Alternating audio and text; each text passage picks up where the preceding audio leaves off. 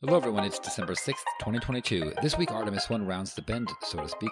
It's on its way home. There have been a couple more small hiccups since last week, but overall it's been a very successful mission and we're coming up on the final stretch. So let's cross our fingers and talk about it and lift off.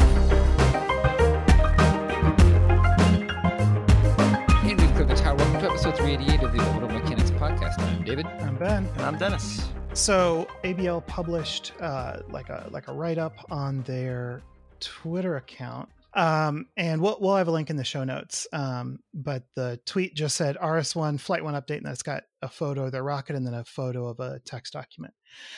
They're still marching towards Flight 1, right? They still haven't gotten off the launch pad, and so they've named each of their launch attempts F1A1, F1A2, F1A3, and then they include the dates and then a quick summary of what's going on or what happened at each of those launch attempts. So attempt 1 was November 14th, and it's pretty cool. They at T minus 30 minutes, a vendor valve in the stage 1 fuel pressurization system failed. That led to a gradual and then more rapid leak of helium into the fuel tank. So they scrubbed, which makes a lot of sense, right? If your fuel tank has too much helium in it, you're not going to be able to get as much propellant in there. And if you do, it's going to be at a very high pressure, higher than you would want it to be. So that's a good reason to quit. It's interesting to me that they specify a vendor valve to kind of like push the blame off of themselves, but fair enough. F1A2 was November 17th. And there they got all the way down to T minus 1.8 seconds, which is during ignition. And the abort criteria was low pressure in half of our gas generators, they say. And what's really cool is they also include a good root cause for this. They figured out that it was due to insufficient liquid oxygen conditioning and chill-in. So basically their engines were too warm, and so they had incomplete ignition. They had reduced the amount of liquid oxygen that were flowing through the engines to try and preserve as much of it for flight as they could. And so they basically fixed the issue by reverting to a more generous LOX chill. Okay, fair enough. Cool. Those are two legitimate issues. On attempt 3, which was November 21st, they actually had like their first whoopsie, right? Like a mistake that's just, it's not an inherent part of the system. They made a mistake, but it's not bad. Basically, they aborted again during ignition at T minus 1.75 seconds. So they got half a second farther. 0.05 of a second further. Oh, you're right. Yeah. 5 milliseconds. Wait, milliseconds are 1,000. 50 milliseconds. Yeah. 50 milliseconds. It's cursed that time. Yeah, man. I mean, a lot's happening there. It's in the middle of ignition. What are you going to do? So, right, they aborted due to low pressure in the main chamber TTEB system. So TTEB is two fluids, TEA, TEB. So they're a pyrophoric propellant. They're not good for going places, but they're really good for getting your engine lit. You mix them and they ignite on contact. That's what pyrophoric means. So they had low pressure in the main chamber TTEB system. The next sentence in their summary is, we cleared the gas generator hurdle from F1A2, but aborted on the next criteria at main chamber ignition, 50 milliseconds later, right? So basically the pressure was low by just 1 PSI. So they had too narrow abort conditions. They were being too cautious. And they actually have a nice little bit of analysis in here. They said they have to strike a balance between false positive aborts, which are scrubs that don't need to happen, and false negative aborts, which is where you launch and wind up destroying your vehicle. And so in this case, they were biased a little too much towards avoiding false negatives. And if they had been just 0.3% less conservative, they would have flown. And so that's what they did. They reevaluated and tweaked their TTEB pressure abort condition. And so now they are getting ready for F1A4, which will happen Wednesday, December 7th. I guess we'll be talking about this at the end of the show. And hopefully that will happen. Hopefully they won't get to, T minus 1.6 seconds and have another abort. And I liked how that worked perfectly. That we're just like, oh, wow, they just really piled up right there next to each other. And indeed, it was the very next thing in the sequence that they had to abort on. So, yeah. Kind of just checking them off the list as they go down the ignition sequence. Also, Chris says to keep in mind that they did all their testing in a very different environment than they're launching in now, just due to the intensity of Kodiak winters. If they did their static firing back in August or September, they're looking at a very different environment to do this launch in today or Wednesday. So that's a good thing to think about. Cool. All right. Well, that was a good top of the show. So I feel that like that was was very just a whole. interesting. So that was its own pre-news segment.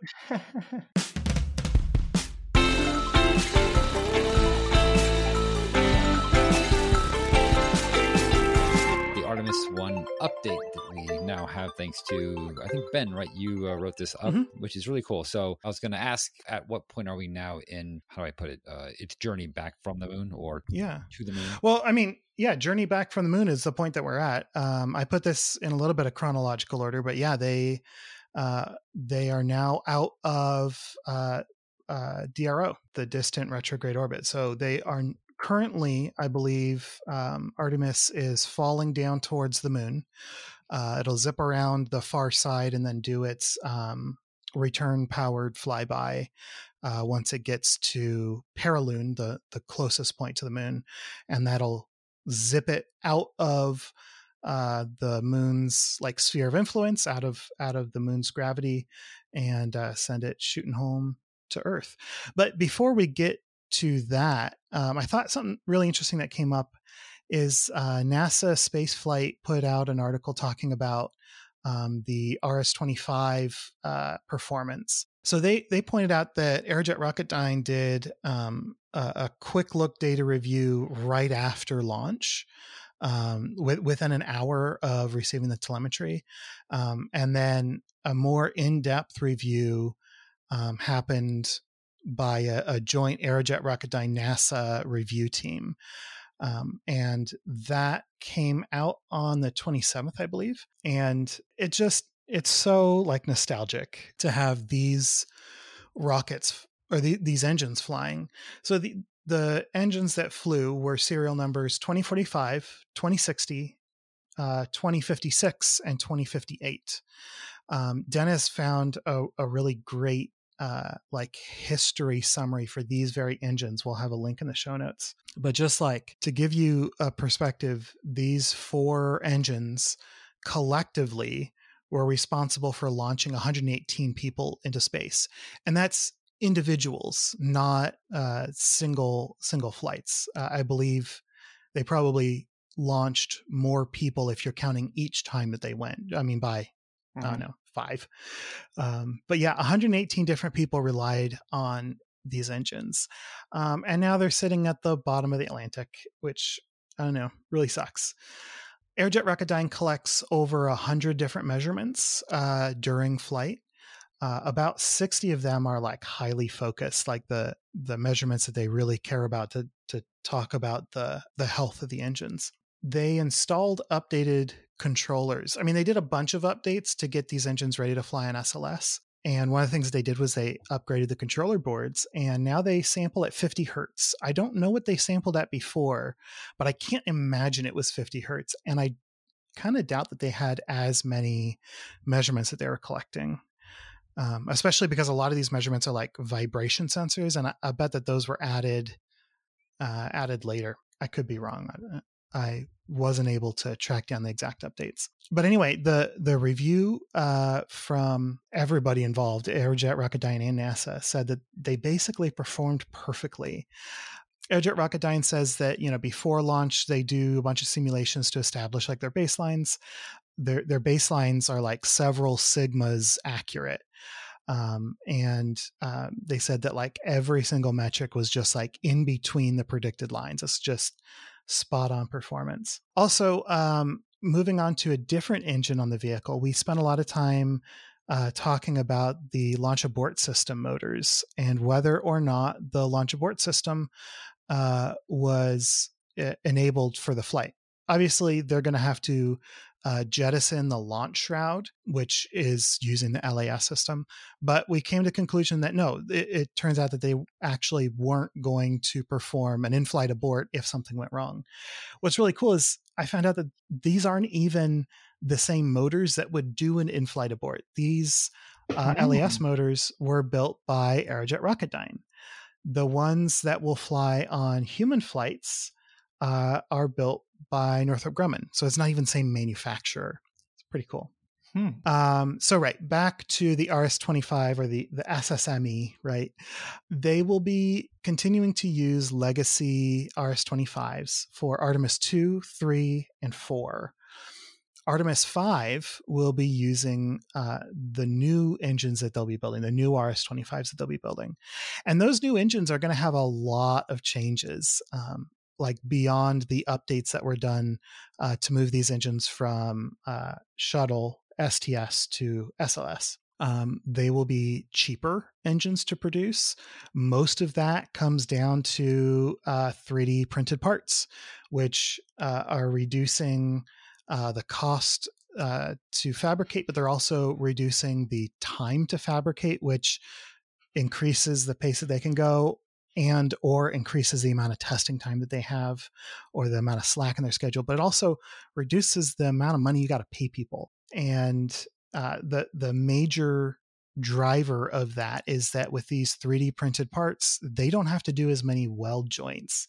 And like welding is such an intensive process for something as high requirements as a rocket engine. You got to do the weld, and then you got to X-ray it and do all this analysis. There are 5 major parts that will be 3D printed. They were looking at a total of 45 different candidates. But my favorite part that is being 3D printed is the pogo suppressor. And I feel like a lot of people love the pogo suppressor, but on this show, it's definitely such an early throwback. Like it was one of the first real deep dives that we did on this show. It's got a special place in my heart. And so now the pogo suppressor is going to be 3D printed. In total, switching to these 3D printed parts will result in about a 40% cost savings, which is definitely nice. Also, the new engines are not only going to be cheaper and faster to produce, but they'll also be more powerful.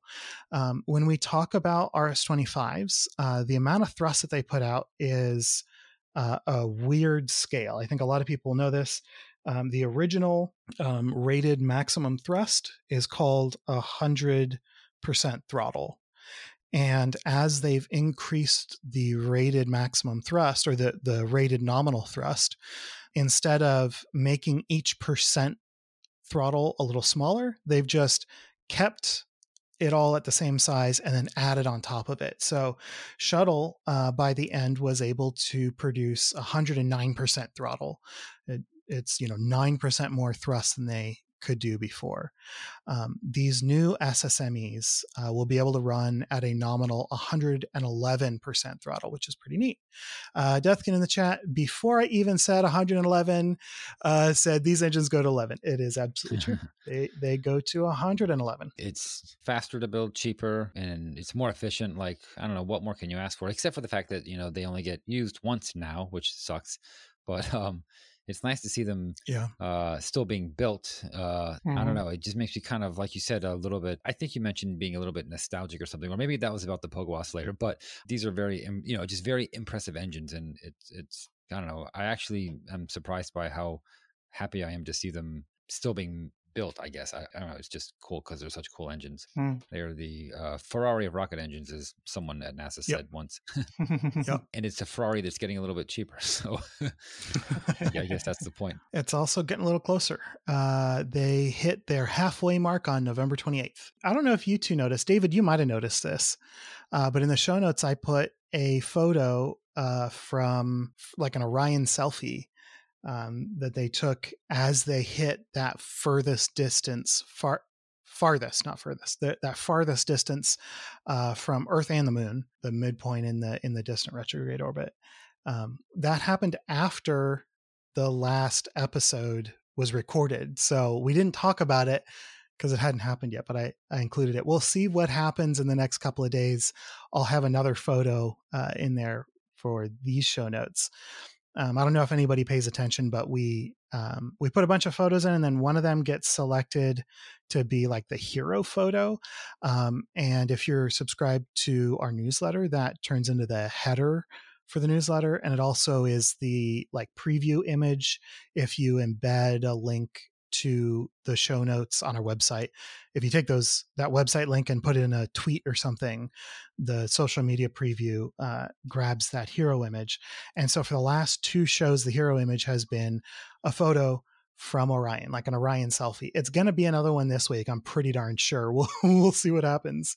But it'll be another, hopefully we'll have another good selfie that we can't yet talk about that'll go in the show notes. So the RS-25 main engines performed flawlessly. Basically, Orion has performed the next best thing to flawlessly as well.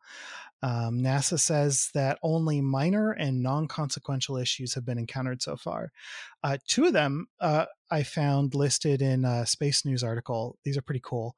One of them was an issue with the RAM in one of the star trackers, but they concluded, nope, this is not a problem with the spacecraft. This is this is an expected behavior.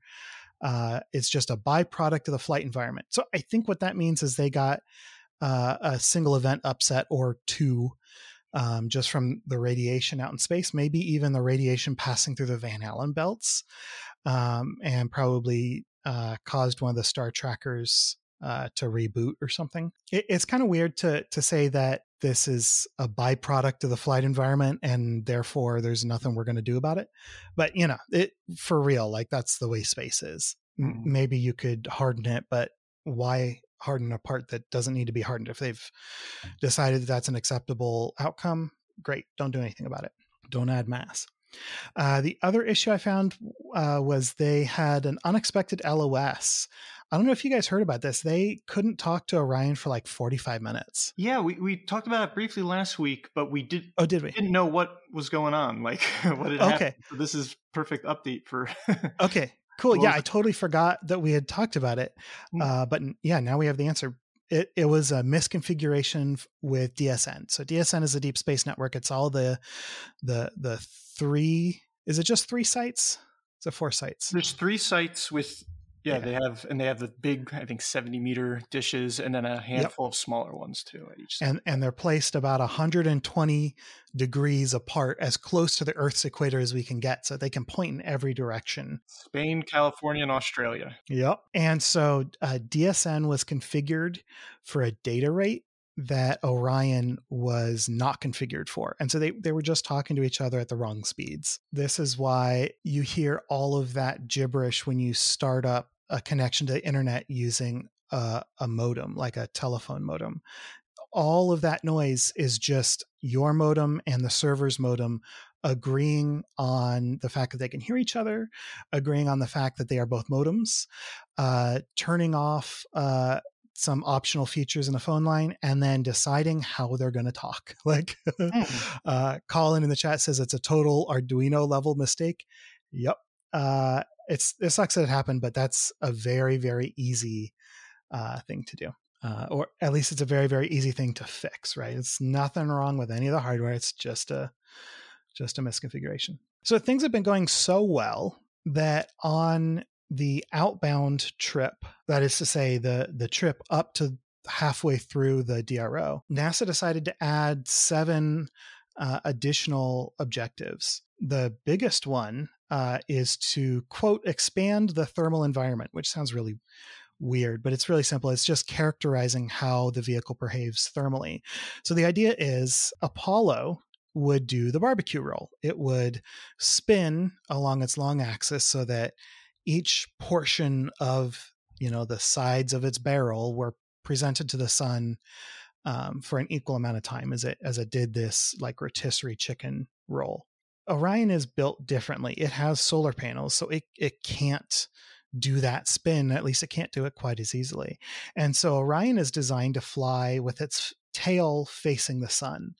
That's also kind of nice. It keeps the crew compartment dark so that you can look out the window at the stars. It keeps the crew compartment cool. That's like kind of the main purpose of this. But it also keeps the solar panels pointed at the sun, and it keeps the engine, or the main engine, warm enough. Do you guys know what that main engine is? This is really cool. It's an ohms. Yeah. It's an ohms. Yeah. Just another part off a shuttle. It makes me feel so good to see a lot of this stuff fly again. Yeah, no, that is so cool. So anyway, normally Orion flies with its tail pointed at the sun, and it's got about a 20-degree slop that it can handle. And if it is outside of that 20-degree box, I mean, it's really a circle, but they call it a box.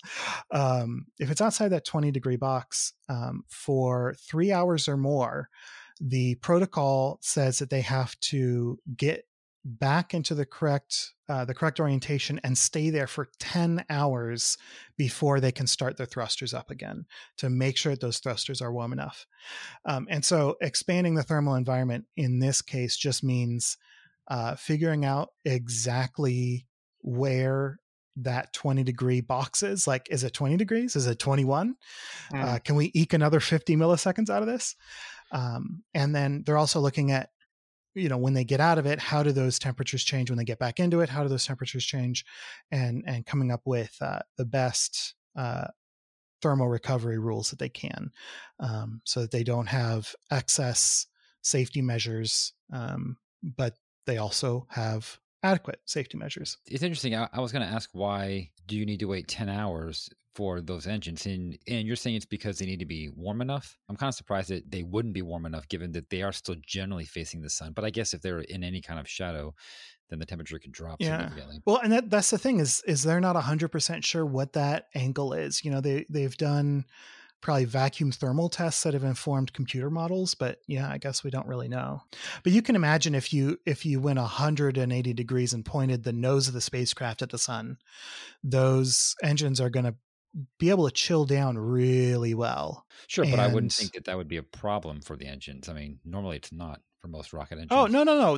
There are engine heaters used all the time on spacecraft. And I guess these just don't have that, huh? Either they don't have it or they're not strong enough to overcome the cold soak. I'm not sure. Yeah, that was interesting because I guess I never considered it, but also in my mind, I'm thinking it's still more or less facing that direction. Plus the engines are attached to the whole thing. And there's a lot of, I would think that there would be a lot of conductivity. So, like they're going to be warm one way or the other, but I guess not, or at least not warm enough, but I don't know what that temperature needs to be. Yeah. And I'm assuming it needs to be, I guess, pretty warm. Yeah. I don't know any of the specifics, but I know that this is a not unusual thing. Okay. So they got halfway through the DRO on November 28th. They departed the DRO on December 2nd. It's currently the 4th. We're recording this on Sunday the 4th. So they've been dropping down towards the moon for 2 days now. They will be doing that return-powered flyby I mentioned on December 5th. So that's tomorrow when we're recording this. It'll be after the next show comes out. And they will be, slingshotting around the backside of the moon and coming home. I don't know if you can call it a slingshot if they're powering up their engines, but no slingshot as described in science fiction is ever really a slingshot. They will be splashing down off the coast of San Diego, not in the middle of the Atlantic. I don't know how far off the coast, but it's being described as off the coast of San Diego rather than, the East Pacific. Right. That will be happening on December 11th. If it's like EFT-1, right? Because that was the same, that splashed off the coast of San Diego. And it wasn't far. It was, again, like maybe 20, 30 miles, something like that. Maybe it was a bit further than that, but not too far off the coast. So yeah, it's pretty close. Do you guys know if they will be doing that for the crewed Artemis missions? I mean, I assume, because they did it for both EFT and they're doing it for this. So it seems like that's just what they're looking at. Exactly. That'd be my guess. It sure ain't Apollo anymore, guys. Yeah. Another interesting datum, Emery in the chat is pointing out when we were talking about the warming the OHMS engine on the European service module, that the OHMS pod engines are hypergolic and run more efficient the hotter they are. So that's another thing to talk about when it comes to this thermal loading. Those hypergolic catalyst beds often are heated too, I believe. So I mentioned the main engine on the service module is an OMS engine from Shuttle. This particular OMS engine flew on 19 STS missions. Very cool. Sucks that it's going to get dunked in the ocean and not recovered, maybe even burned up in the atmosphere. I tend to think that the engine itself is probably going to come through not too bad. So on the way out, they added 7 objectives. On the way home, they've 4 added objectives. 2 of those objectives have to do with a helium pressurization valve. They want to characterize how much it leaks. And I don't know why they need 2 objectives for that. I didn't find anything more specific. They're also going to be testing attitude control maneuvers, speeding up their slew rate so they can get from one angle to another. And then they're also testing out a new control mode for the attitude control thrusters that could potentially save propellant. And they say new mode. It's probably just as old as one that they're using. It's just a different one that might be a little more risky. Who knows? But yeah, it's one that they haven't used. So they're going to be testing all of those things as well on the way home. And then, like I said, they're getting all the way back home on December 11th. So I'm not going to be here probably for the next 3 weeks. I'm out of town next week, then I'm back, and then I'm out of town the 2 weeks after that. So I guess 4 weeks in total. I'm not sure if I'm going to be here in 2 weeks. So you guys, you're going to have to put out good shows that I can listen to and catch up on the space news. I'll be so out of touch when I come back. All right, so let's do 3 short and sweets this week. Dennis, what is the first? First up, Phantom Space Corp wins NASA Launch Task Order.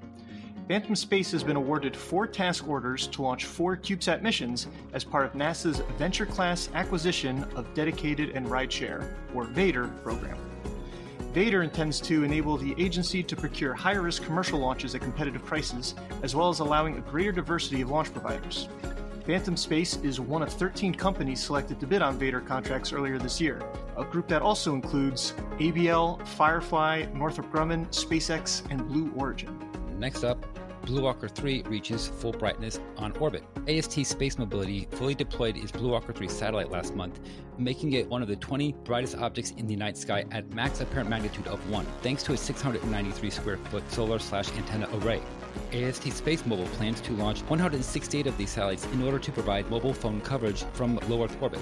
However, the International Astronomical Union has called for further study of the satellite's effects on astronomical observations due to its brightness in both the visible and lower frequency wavelengths that could interfere with ground-based observations. In response, AST Space Mobile said they are researching new anti-reflective material and will avoid operating in radio quiet zones. And finally, iROSA installation and a power issue. A third iROSA solar array was installed on the ISS this week during an EVA lasting just over 7 hours. During their EVA, astronauts Josh Cassada and Frank Rubio also addressed an issue that occurred last month with the station's Sequential Shunt Unit 1B, which had experienced 2 power resets before tripping off. The astronauts disconnected a cable in the unit, thus isolating the affected part of the array and restoring 75% of the array's functionality. During an upcoming EVA later this month, a 4th iROSA will be installed, increasing the station's total power from 160 to 215 kilowatts. So let's move on to this week in spaceflight history.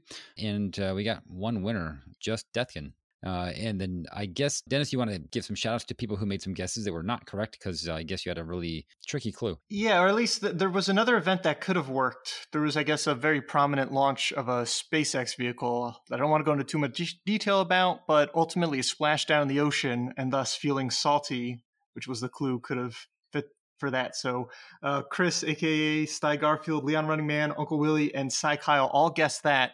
So that's a good guess, but it wasn't really what I was going for. And yeah, while it could have worked, I don't think this was a mistake. I think this was just a tricky clue to have come up with. And so super shout out to Deathkin for getting the actual event. The event that I was intending to talk about was December 7th, 2010, and it was when Akatsuki failed to enter Venusian orbit. And so this one was not a launch. This was a spacecraft that had launched months earlier, and it failed to enter an orbit. So therefore, yeah, it was challenging in that regard. So I like that, all you rose to the level.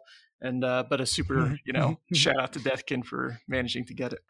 Akatsuki, you might have heard about, and I think it's topical for a couple of reasons that I'll end the segment with. But the event is not about the launch, but we still have to talk about it to figure out what the spacecraft is and how did it get to where it was on December 7th, 2010.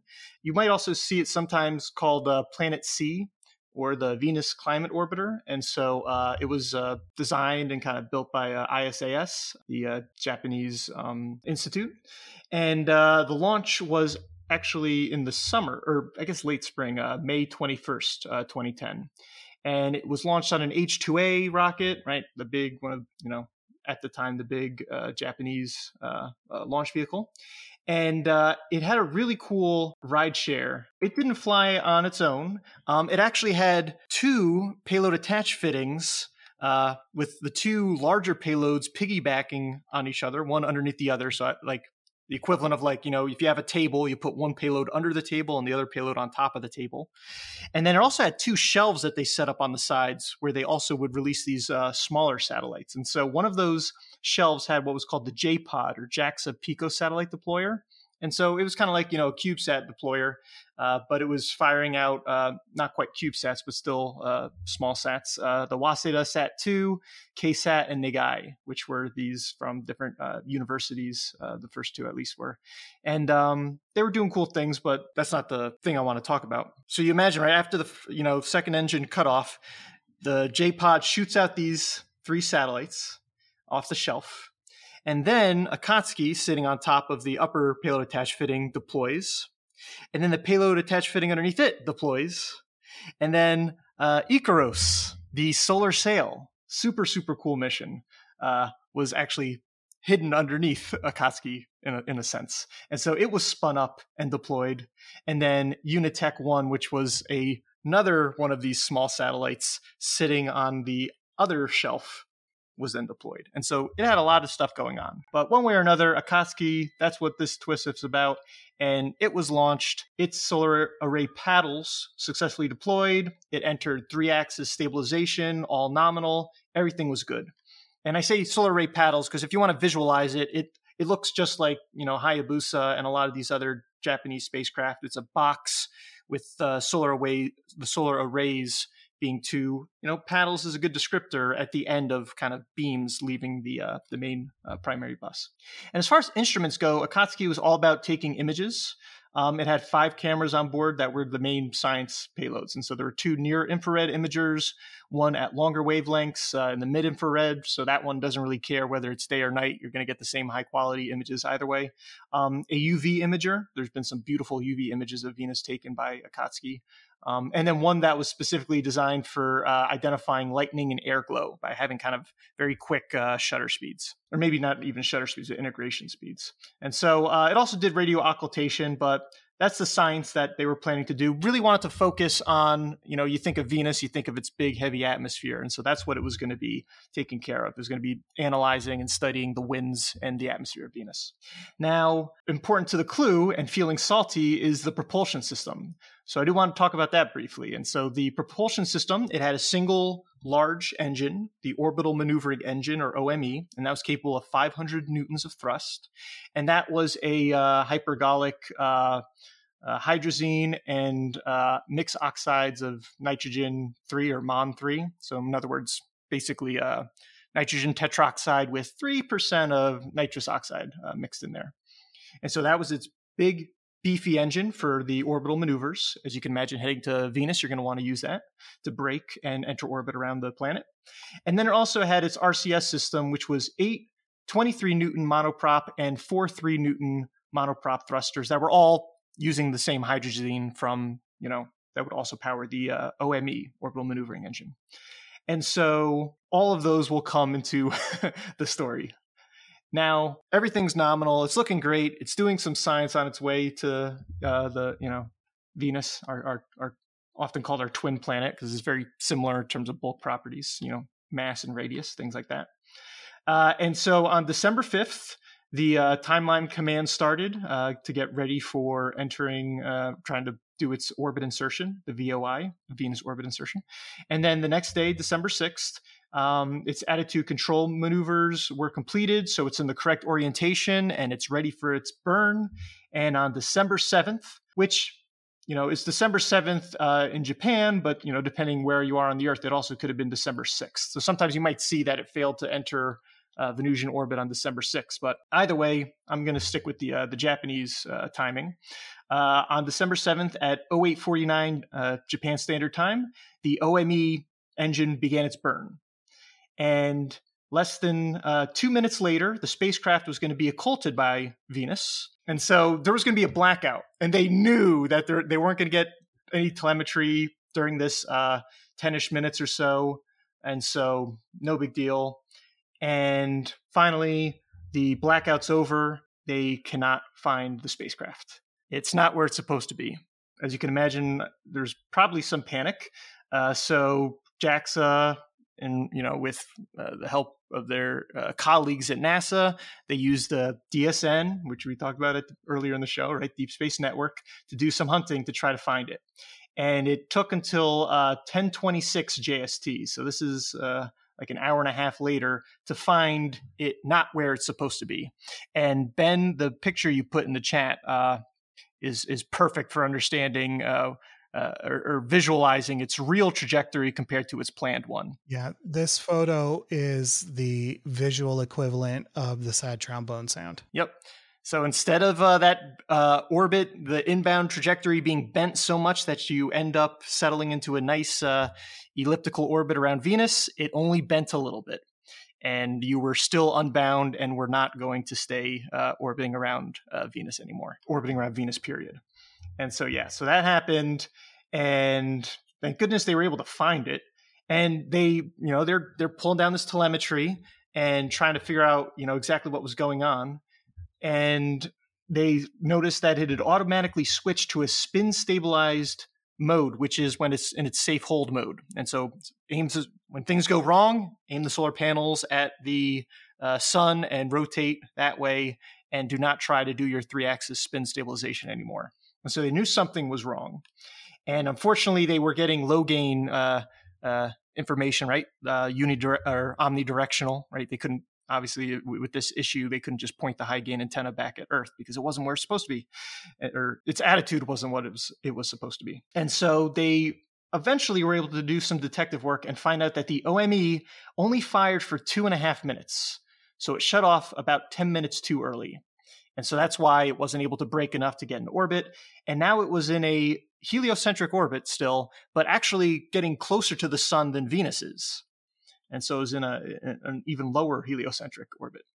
And they ultimately recognized that after doing some investigating, that a faulty valve was identified. They had enough, transducers all along the different parts of the OME that they were able to back out exactly what had happened. At fault was a check valve between the helium and the hydrazine tank, right? So you've got your pressurized helium tank. It goes through 2 check valves, CVF, which goes to the fuel tank, and CVO, which goes to the oxidizer tank. And that's going to go and pressurize your hypergalls to go and blast them into the combustion chamber and propel your spacecraft. And something had blocked this check valve, CVF, the one on the fuel side. And it turns out that vapor from the hydrazine and the MON3 can create salt deposits at very low temperatures. I'm not exactly sure if they knew about this ahead of time, that this might have been an issue, or it was something that they kind of retroactively realized was going to be a problem. But they were able to recreate this on the ground. And so they think that on the outbound trip there, that these sulfate deposits were created and ended up clogging the check valve, which was reducing the amount of gaseous helium flowing to that side of the propulsion system. So when they fired the OME, the flow rate of the fuel was lower than it was supposed to be, so it was burning oxidizer rich, which means that's going to be hot. And so the temperature grew too high and the engine failed. And by failed, it sounds like it done blew up, right? They think that they destroyed the nozzle and there was damage, they ultimately realized, to the throat as well. in addition to going boom to an extent, that gave the spacecraft a good transverse force, knocking it off of how it was supposed to be aimed and its proper attitude. And so that's why it went into safe mode, because it was like, oh my goodness, have I been hit by an alien spacecraft or something? Why am I suddenly, thrusting off to the side like that? And so, so this was bad. And I remember when this happened, this was very disappointing to hear, because this was going to be, first off, it was disappointing because JAXA had previously, launched the failed Nozomi mission about a decade before then. And that was going to go to Mars, and that didn't work out for them. And now this one was going to be a Venus mission, which, Venus doesn't get enough attention, I don't think, and at least hasn't for a while. But hopefully now with all this new fleet we're sending there, Venus will be getting a lot more attention. So the idea was to have a second spacecraft there. The European Venus Express was going to be working, in tandem with Akatsuki, and we were going to do all this great science, but it looked like, we're in trouble. So what were the next steps? Okay, we've regained communication with the satellite. We basically were able to track down what had happened. So the first idea was, okay, maybe we could still run the main engine, the OME, in blowdown mode, where you just have whatever pressurized gas is in there, you just have that basically provide your thrust. So you don't rely on your helium tank anymore. And as a result, you can still get some push out of that. As you can imagine, as it fires, the pressure in the gas decreases, and so your thrust keeps tailing off. They thought, okay, but we can still try it. Almost a year later, on September of 2011, they did a test of this, but the thrust was only 10% of what they had basically calculated and expected it to be, with the propulsion system configured the way that they had done. And so they think then that there was enough damage to the throat that it just wasn't working. You were basically just venting, your propellants out the back of your spacecraft. And so then a month later, they're like, all right, we have two propulsion systems. We had the OME, and then we also had the RCS. So in October, they dumped all the oxidizer overboard, because where they were going, we don't need oxidizer. We're going to just use the hydrazine in the RCS system. And so they prepared for what they would need to do. And so in November, another month later, they did 3 burns with the RCS system for a total of 243.8 meters per second of delta V. And that would enable a Venus encounter in November of 2015. Okay, so we're losing half a decade, but hey, better late than never. And so one of the biggest worries at the time was the thermal conditions now in this heliocentric orbit that's bringing it closer to the sun than it would with Venus. I mean, not dramatically. It's not like diving in that much closer, but close enough that they were worried, but that turned out to not be an issue. And they were still doing some science, because after all, you have every part of the spacecraft is working fine except this OME, the engine that blew up. Half a decade, 5 years later to the date, on December 7th of 2015, which I guess I could have used if I wanted this to be the clue, it successfully entered Venusian orbit using the RCS thrusters to brake. And so that put it in a much wider orbit than they wanted originally. Initially, it was going to be it was planned to be in a 30-hour orbit that would take it out to 80,000 kilometers from Venus, and that would be just the right rate to be able to track the winds that are orbiting around. Winds don't orbit, track the winds that are going around Venus. And instead, it was actually being taken out to 440,000 kilometers, so almost 2 weeks of an orbital period. But it was still around the planet. And that was great. All the science instruments were working. And so, it started doing science. Some of the cameras have died since then, but it's been doing wonderful science to this very day. And it is still operational. And so I mentioned that this is topical in a couple ways. And one of the ways that it's topical is that Damia Buick on Twitter had earlier this year tweeted out an amazing photo that she processed. It's false color, but it shows the kind of winds and detail that you can pull out. It's stunning. And so go check it out. And it's science fiction stunning. It has right? No right to look that good. It is beautiful. Yeah. And so that was something that I remember I saw earlier this year. And so I wanted to definitely highlight this picture. And then also, right, the going back to Artemis 1, the secondary payloads that flew on board, one of them was Omotenashi, the would have been a lunar lander, and that was, a JAXA spacecraft. And in Omotenashi's case, right, it didn't fire to break and descend to the moon like they were supposed to. But, and you guys can correct me if I'm wrong, because I actually didn't look into this enough as I should have before bringing this up now.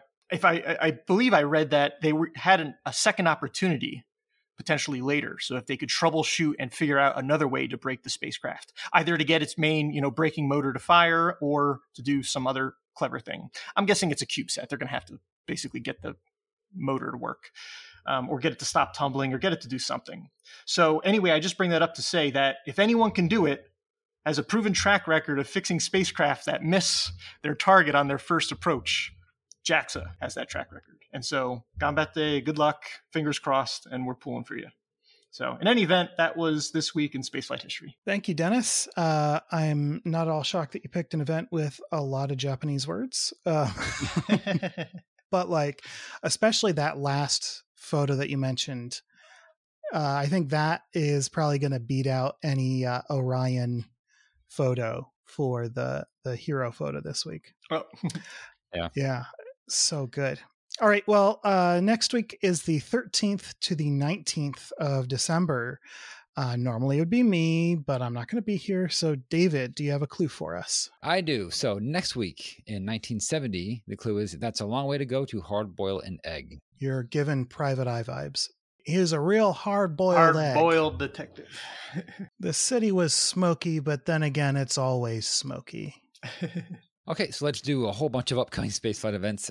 Ben, you got the first one. Yep, it's OneWeb 15. This is 40 OneWeb internet satellites going up. So we're not 100% sure how many are up in space right now, but it's over 140, or it's definitely over 140. It's over 440. So, I mean, we're looking in the mid 400s for these serial numbers here. The constellation in total is going to be 648, 60 spares included. So this is going to be launching on a Falcon 9 Block 5 on Tuesday, December 6th at 22:37 hours UTC. It's flying out of Cape Canaveral Slick 39A. And then after that, we have another Falcon 9 launch on the 7th. And that is launching Hakuto R, or Hakuto R M1, and the Lunar Flashlight. So Hakuto R is a commercial lunar lander developed by a private Japanese company. So that's pretty cool. That launch is also carrying a CubeSat from NASA, the Lunar Flashlight, which will be searching for water ice on the moon's south pole. And that's launching on a Falcon 9 Block 5 at 0804 UTC from Cape Canaveral Space Launch Complex 40. And next up, you all know about it because of the top of the show. We have AVL Space Systems. Once again, that RS-1 launch vehicle going to attempt its maiden flight with a pair of satellites for L2 Aerospace. So this is December 7th, Wednesday, with a window from 2200 UTC to 0130 UTC the next day, December 8th. And so, again, it's up in chilly winter Pacific Space Force Complex, Alaska, from Launch Pad 3C, and good luck. Yeah, hopefully they'll do it. After that is the Artemis 1 Orion status briefing to preview atmospheric entry and splashdown. That's going to be happening on NASA TV on Thursday, December 8th at 5 p.m. Eastern Time. After that, on the 9th, we have the launch of an Electron. The name of that mission is Virginia is for Launch Lovers. I love that name. So this is a rideshare mission that has 3 Hawkeye 360 satellites, which I think are Earth observation satellites. And then it also just lists some other payloads. So we don't know exactly what those are. We just know they're going. Hawkeye's RF frequency, if I remember correctly. Okay. That style of EO. So the launch time for that is from 2300 on Friday to 0100 hours on Saturday. So, and this is launching from Wallops, Virginia, and that's, I guess, why we have the name that we do. And it'll be launching from Launch Complex 2. Check that out. I think that, this will be kind of cool to watch it launch from Virginia. Pretty awesome. Oh, yeah, super awesome. And then on December 11th, we've got our planetary event happening, and this is the Parker Solar Probe's perihelion number 14. So again, continuing to be ridiculous and going at stupid speeds. it will pass 9.2 million kilometers from the sun at a speed of 163 kilometers per second. That's 163 kilometers per second in a 96-day period. And so this is the fifth of 7 perihelions at this orbit before it does another Venus flyby and falls into an even deeper and faster orbit. After that, we have coverage of Orion's atmospheric reentry and splashdown. This will be the end of the Artemis 1 mission. That will be happening on Sunday, December 11th.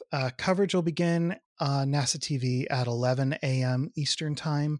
Splashdown is scheduled at 12:40 p.m. Eastern Time. That absolutely should be right on the dot because orbital mechanics, orbital dynamics. And their coverage is going to continue through Orion's handover from Mission Control in Houston to the Exploration Ground Systems Recovery teams out in the Pacific Ocean. And then at around 2:45 p.m. Eastern Time, again on Sunday, December 11th, NASA TV is going to be airing a post-splashdown news conference, which should be pretty interesting as well. Hopefully it's just going to be like, yep, everything went fine. Nothing exciting happened. All right. And then finally, we have the launch of an Ariane 5 in the ECA Plus configuration. So this will be carrying a Galaxy 35 and 36, which are both geostationary communication satellites operated by Intelsat. It's also carrying an MTG-I1, which is the first of EU METSAT's third generation of weather satellites. The launch time is at 2030 UTC, and of course, it's launching from Kourou in French Guiana from Launch Area 3. So, yeah, you can totally watch that one. It'll be cool to watch that lift off.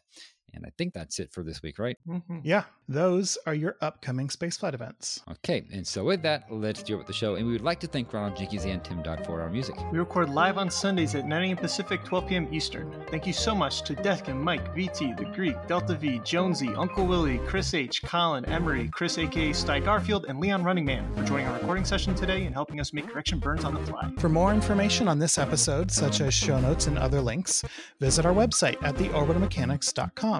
Be sure to check out our store for mission patches, t-shirts, and hoodies. And if you want to support the show, please tell a friend about us. You can also find a link to our Patreon campaign, affiliate links, and more ways to help us at theorbitalmechanics.com/support. You can talk about the show with other listeners on Twitter and Reddit. We're Orbital Podcast on both, and you can talk directly to us by emailing info@theorbitalmechanics.com. So that's it. We will see you all on Orbit next week. Until then, later. Bye, everybody. See ya.